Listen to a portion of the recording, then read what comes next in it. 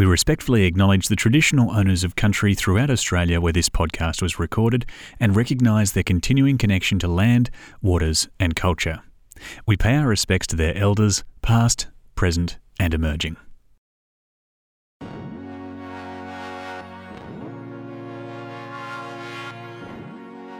Hi, I'm Daniel Moore and you're listening to a Hearing Architecture mini-episode. In this mini-episode, we've coordinated with SONA, the Student Organised Network for Architecture, who've put this episode together. I'll now pass over to SONA Vice President Nicole Mesquita-Mendez, who interviewed today's guest, Kiefer Dunn. Learning architecture occurs in a number of ways, from university and work experience to travel, reading and sketching. I'm Nicole Mesquita-Mendez, a Vice President at SONA. And in this episode, we'll be talking with Kiefer Dunn about the value of architectural education and the importance of students playing an active role in positively affecting their learning and the quality of their education. Kiefer Dunn is an organizer and licensed architect based in Chicago. He is a sole practitioner and an active member of the Architecture Lobby, an assistant professor adjunct at the School of the Institute of Art Institute in Chicago, and a host of the radio show Buildings on Air, which discusses architecture and politics. Hi, Kiefer. Thanks for being part of the podcast. Thank you for having me. Really excited to be here. It's great to hear. So we know that you've been teaching architecture for a while now. Why are you so passionate about architectural education? That's a good question. I mean, at the end of the day, I'm very sort of critical of the current way that the profession is structured and sort of operated. And I think that those are linked to issues that go well beyond the profession, things like capitalism, et cetera. But I find teaching to be just sort of deeply rewarding as a kind of space where we can have a relative autonomy to kind of pull that apart and work through that together with people who are hoping to become architects, right? I mean, I think we all get into this profession because we want to see something positive put into the world. And we understand the power of the built environment. And we want beauty for our friends and coworkers and families and neighbors and communities. And I think that architectural education is a really great space to kind of put that into focus while also kind of understanding and readying ourselves to operate in a space where we don't always get to do that. So that's kind of it in a nutshell, I suppose. I don't know if that makes sense. But No, of course. Would you be able to provide an example of a time where you've seen architectural education have such an impact? Yeah, so a good example, not to toot my own horn, as they say here in the Midwest, but when I teach architectural studio undergraduate at SAIC, the program that we usually use is a union hall for architects, right? So a union hall is a fantastic program for like an undergraduate studio because it's basically like a giant room with some offices, right? So, you really kind of have to focus on fundamental architectural concepts and really making it a beautiful space. But you kind of miss some of the, moving program blocks around and this sort of thing. But the fact that the program is a union hall for architects ends up giving us a kind of space to have lots of conversations about the state of labor in architecture, right? And how we as architects deal with that, how we could deal with it. We don't have a union of architects in the United States. And so it kind of opens up that imaginary as well. There's other examples too. I teach a lot of technical courses. And so, I think in a lot of technical courses, you end up talking a lot about building science and things like this. But of course, there's a deeply political dimension to material flows, to building codes, to how contracts are structured and how that impacts the process of making and how we collaborate with builders. And, I sort of also try to take opportunities in those technical courses to bring some of those social issues which absolutely intersect with the technical into the fold. So those are a couple ways I go about it. I'm also part of the Architecture Lobby, which is an activist organization of architects, architectural educators, and kind of more. But this is kind of an ongoing conversation for us as well, is, how do we change the profession? And obviously thinking through education is an important part of that. Of course. Could you tell us a bit about how the architecture lobby engages with education? Yeah, sure. So right now that happens in a relatively informal way, I would say. So, a lot of our members are educators. Some of them, have been around for a long time. Some of them are in the kind of upper echelons of things. A lot more are sort of adjuncts or part-timers or sort of precarious faculty.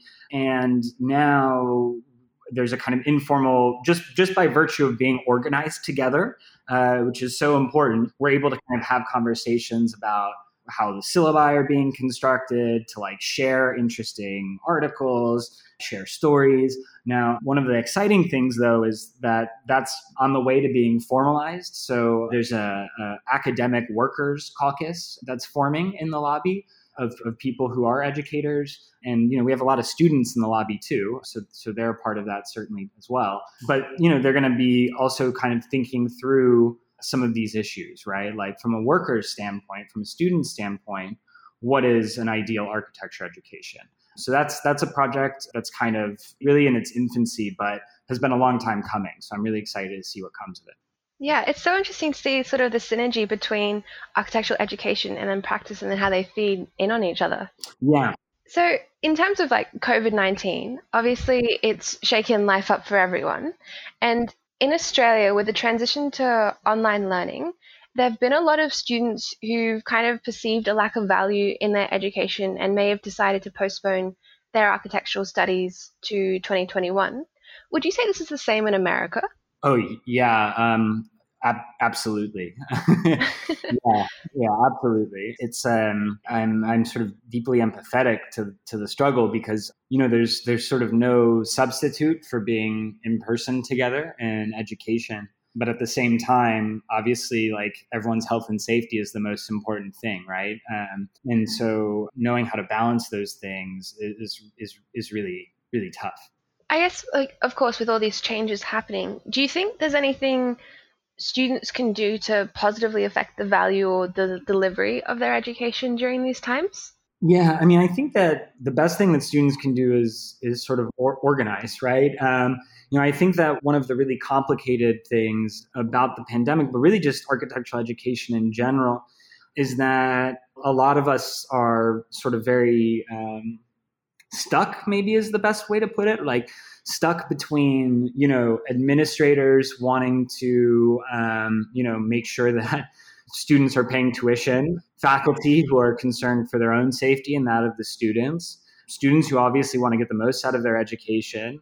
And I think that for me, it's like just really important to like contextualize that, right? Like, because I think like the reason why all of this is so hard, like the reason why we're all kind of like stuck in this Gordian knot, I think has to do with the precarity that comes from being a worker in capitalism, but especially neoliberal capitalism, because there's a kind of certain urgency to getting an education, right? Like the tuition is not free, Yeah. right? And especially as a young person, like you need to start making money, right? Like, and I think a lot of times we take those conditions as granted when the world could be set up in an infinite number of ways that aren't that one, right? And which is not to say that we can just sort of flip a switch and have it be different. That requires really long-term organizing, like something like what I'm talking about, like having a different way of organizing society, like is an organizing project, a multi-generational organizing project. So, what do you do now? You start down that path, right? Like you engage with people who are doing that work. But, I can understand how that doesn't solve the kind of immediate problem. And I think if we're thinking about it in that short-term way, I think the best thing that students can do is really organize. And now with Zoom and all of these things, in some ways it's a constraint to organizing, but in a lot of ways it can kind of be helpful, like and helping bring people together, getting as many people together as you can to come up with demands, to try to understand each other, to try to understand what collective values are important to you as a body of people, and how you're going to advocate for those things, whether it's in the context of an administration, whether it's in the context of you should be erasing student debt, like there should be no student debt, like, especially during a time of crisis, like whatever it is, all of those things I think are possible.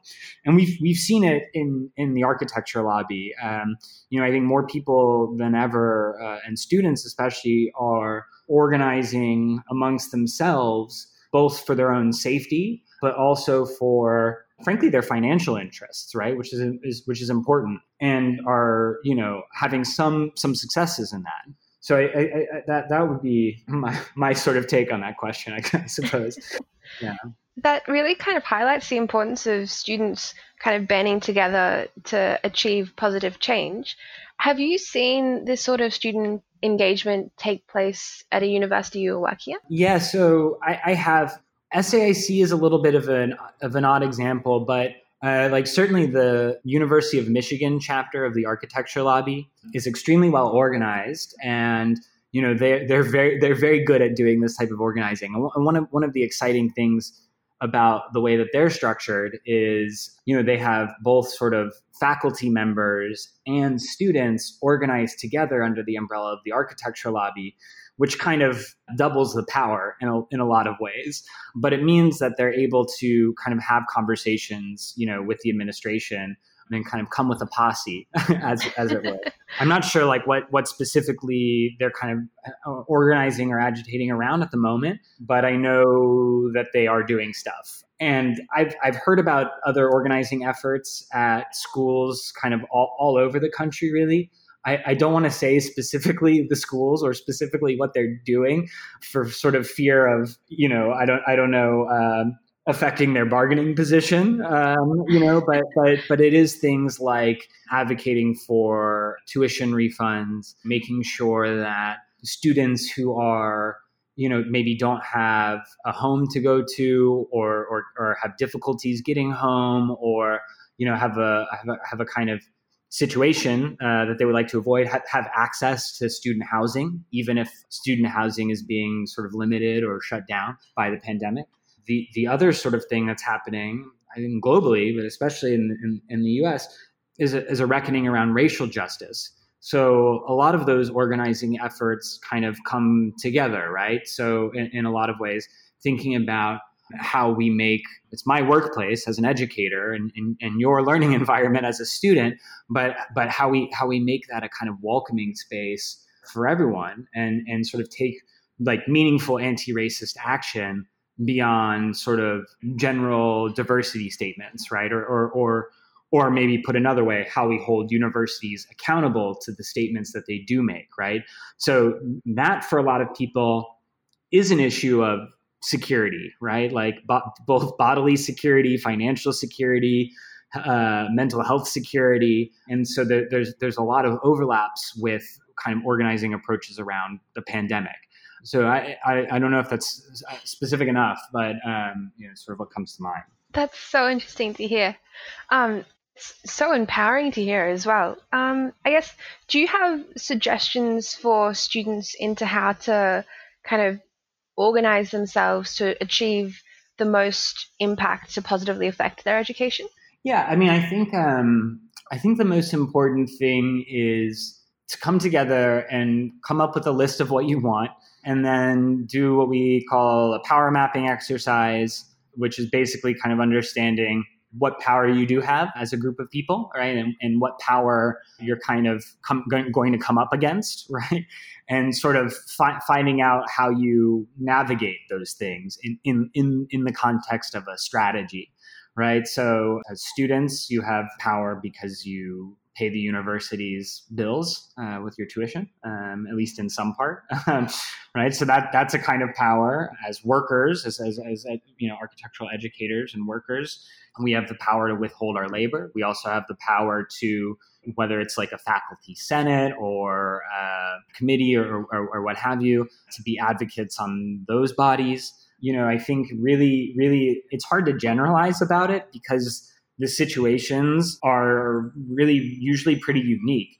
But the important thing is just getting together some trusted people and being methodical about it, and trying to grow your numbers as much as you can and sort of meet people where they're at and understand where their kind of interests lie and understand how that relates to the larger movement that you're building and try to kind of bring those things together in your organizing conversations.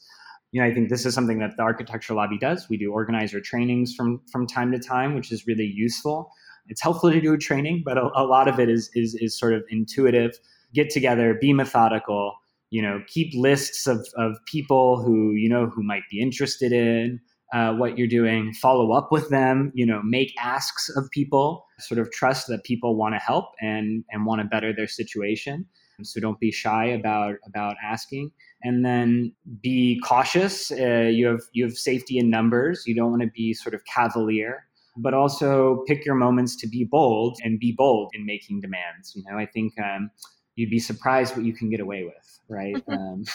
Yeah, I think that, of course, every situation differs depending on the needs of the students.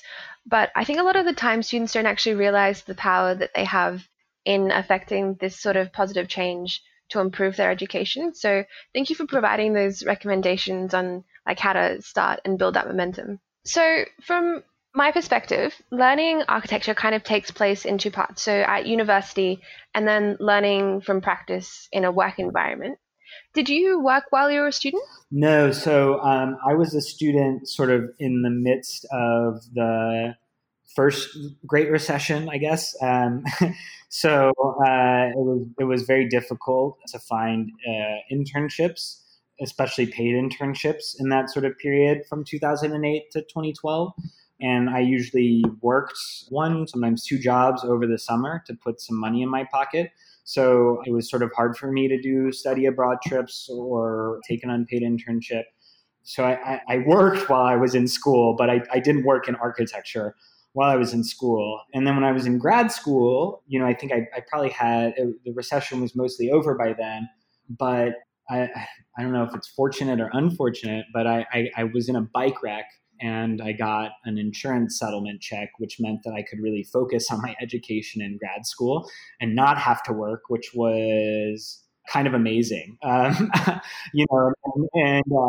don't recommend cashing checks with your body, but that's just kind of how it panned out. And also, that's also the story of how I became a sole practitioner too. When I graduated from grad school, I worked in corporate architecture for 2 or 3 years.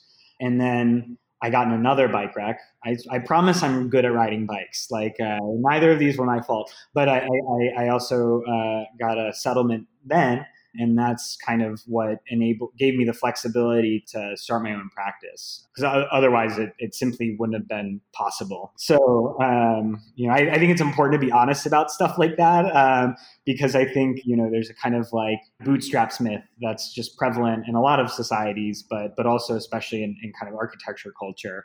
And I think a lot of people who have small practices have sort of some way in which they're affording it, right? And it's good to know why, right? And that if you're not in that position, it's not because you're a bad architect, right?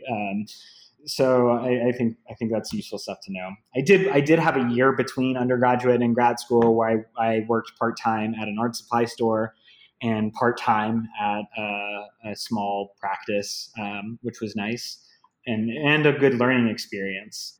But I never had that perfect internship, right? And it mostly turned out fine, maybe because of the bike wrecks.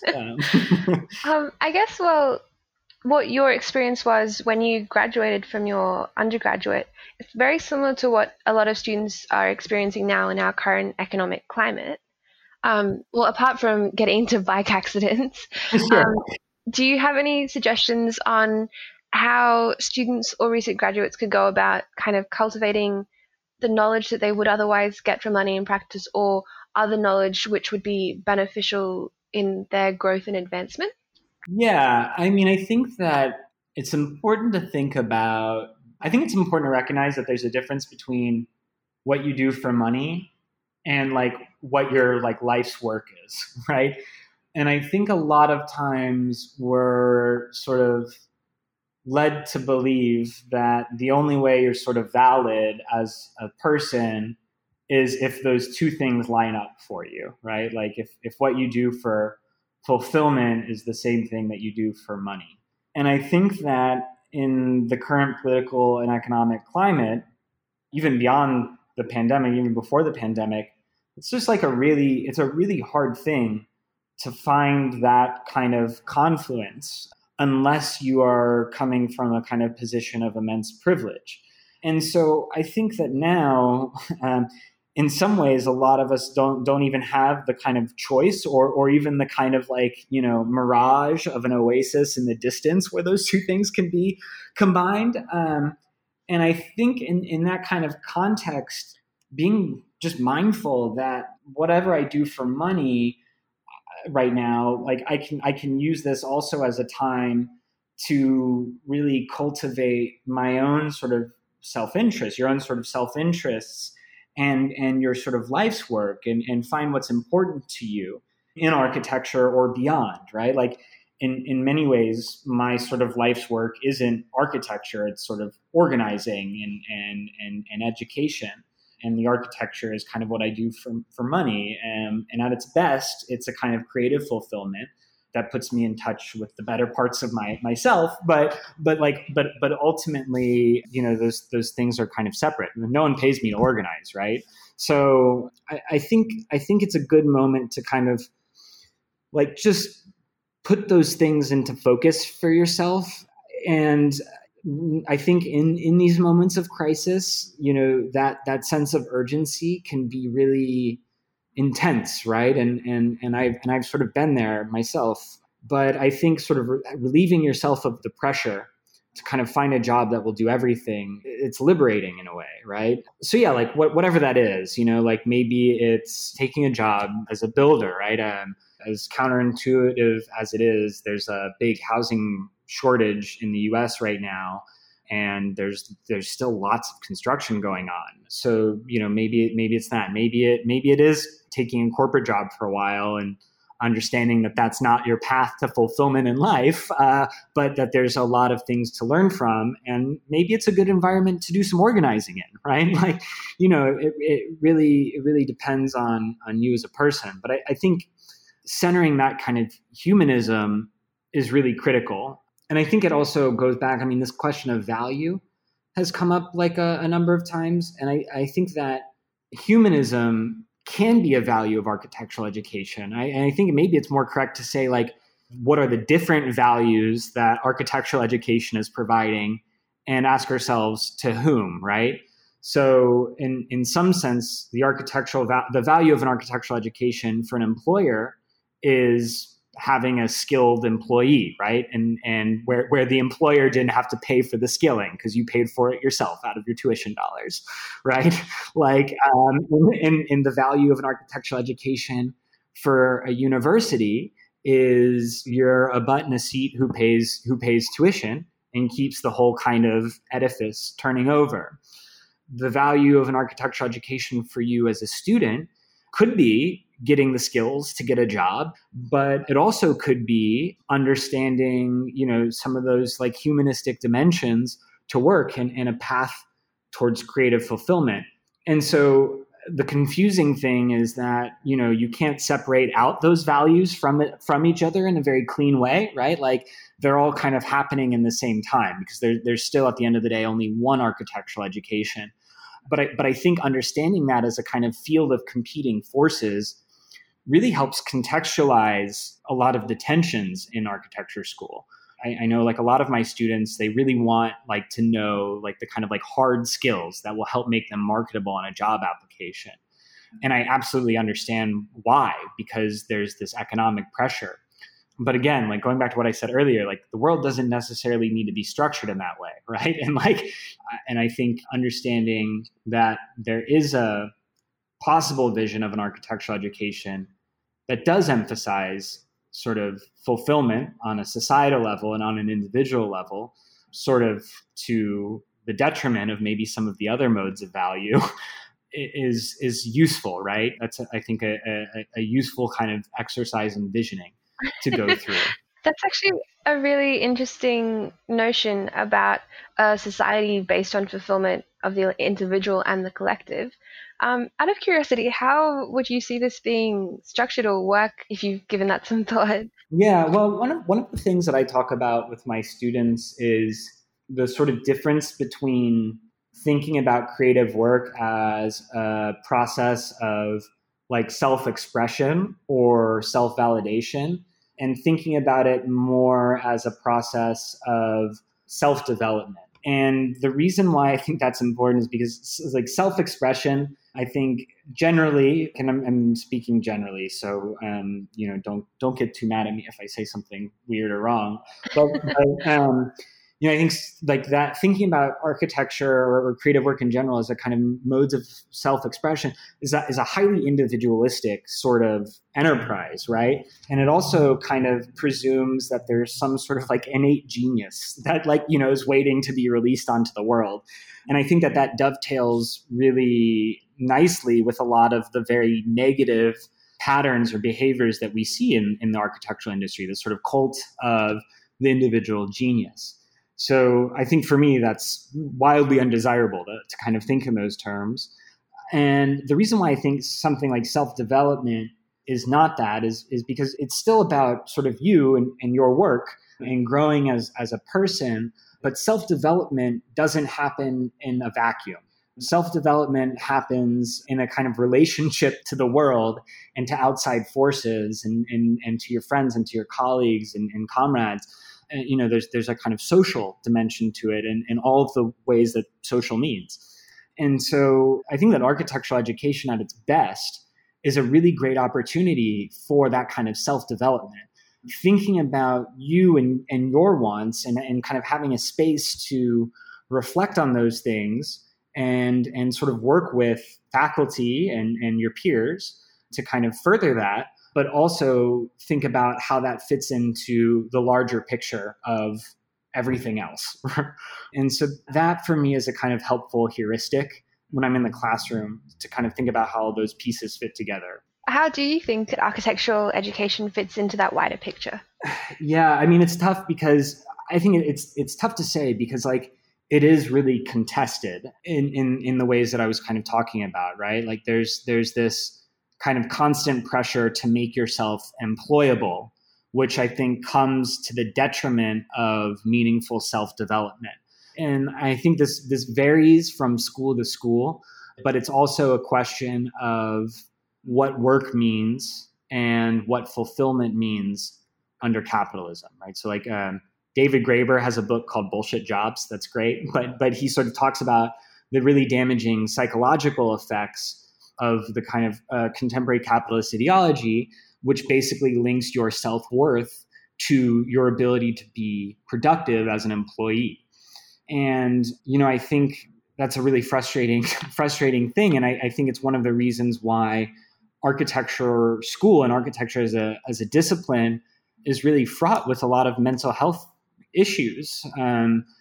Because we sort of feel this conflict innately within ourselves, right? Like, the kind of mindless work for developers and, the kind of linking of our self-worth to our jobs, but also understanding by virtue of being sort of architects that it could all be much better and the kind of things that we do could be put to much better ends than the bottom line of a developer or a luxury client or whoever. So thinking about that in the context of architectural education, I mean, gosh, it's just like on some level, it's tough because it's a question that really is operating at the scale of capital and not so much at the scale of architectural education, right? And so I think one of the things that we can do as educators and as students is really sort of like use the relative leeway and insulation of our education to reflect on that and think about how we organize around it and intercede in it. So, universities as institutions are like not immune from capitalism, but nevertheless, there is a kind of certain flexibility that we have within those 4 years to kind of reflect and be critical of that system in a way that's maybe a little bit more difficult to do once you are, sort of working a 9 to 5. So I think that that's a kind of space where architectural education fills a pretty valuable role. And I think as students and teachers, it's really incumbent on us to defend that, right? defend that space of being critical, right? Like defend having history and theory classes, good ones, right? Not sort of navel gazing ones, but like, ones that help us understand the world. I think that right now there's a big pressure to kind of do away with a lot of those courses, to like focus on Revit and rendering and whatever else. When I actually think that those things are easy to learn, and in some ways, and like not that they're easy. Okay, I have a hard time rendering still, but like they're sort of hard skills that are easier to develop in a kind of vacuum, I'll say. Whereas the space of the university, having those kinds of critical conversations with faculty and colleagues, like you can't reproduce that in anywhere else.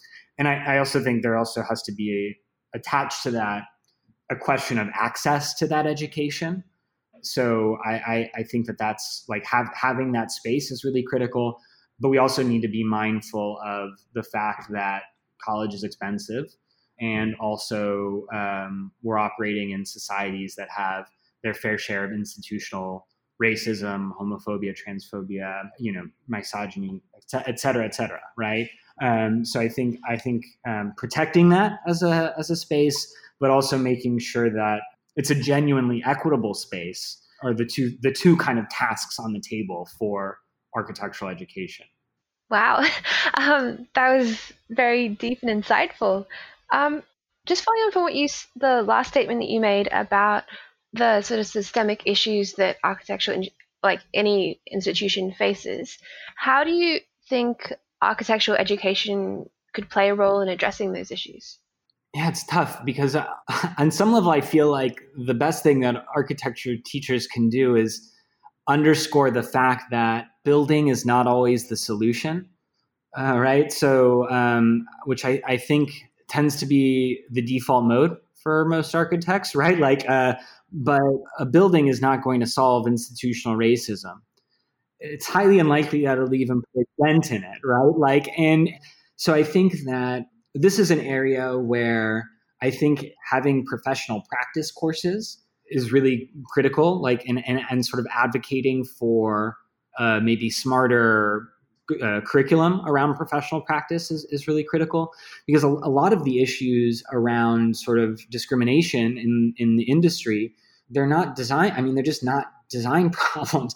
They're problems of how offices are structured, right? They're problems of professional mores. They're problems of codes of ethics and their failure. And I think certainly when I was in school, which was not that long ago, but when I was in school, the kind of dominant mode of professional practice education was, like, we're going to learn about contracts. We're going to learn what, the professional society is. We're going to learn about project delivery methods. And all of those things are really important, but it would be really nice to see professional practice courses that sort of talked about how office policies and handbooks and, the presence of unions, or, how all of these different things sort of relate to the equity question, right? And I think there's a lot of room to get a lot deeper and a lot more critical in those sorts of spaces. Yeah. Thank you for sharing that perspective. I think that's really important to understand. I would just like to say thank you so much for sharing your story with us, and providing your insights into architectural education, and also providing sort of a starting point for a lot of students to kind of become more active and engaged in affecting positive change within their education. Yeah, well, thanks for having me. And people can find me on the internet, and I'm happy to talk more with folks always. But I really appreciate you having me on. Thanks. Thank you so much. Thanks for listening. This has been a mini episode of Hearing Architecture featuring Kiefer Dunn. This episode was coordinated by SONA and Imagine through the Australian Institute of Architects. The SONA reps who coordinated this episode were Nicole Mesquita-Mendez and Jacques Chevron-Breton. If you'd like to hear more interviews with architects from around Australia, please keep listening to Hearing Architecture on your favourite podcast app. The more support we get from you, the more episodes we get to make. So if you'd like to show your support, please rate, review and subscribe to Hearing Architecture wherever you listen to your podcasts. This is a production by the Australian Institute of Architects Emerging Architects and Graduates Network in collaboration with Open Creative Studio. The Institute production team was Stacey Rodder, Madeline Jenkins and Claudia McCarthy. Written and directed by Daniel Moore. To learn more about what the Australian Institute of Architects is doing to support architects and the community, please visit architecture.com.au.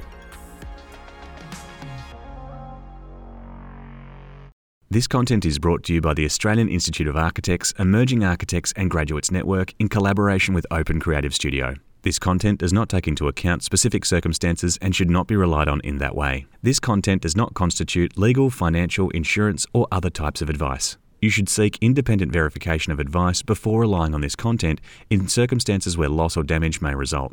The Institute endeavours to publish content that is accurate at the time it is published, but does not accept responsibility for content that may or will become inaccurate over time.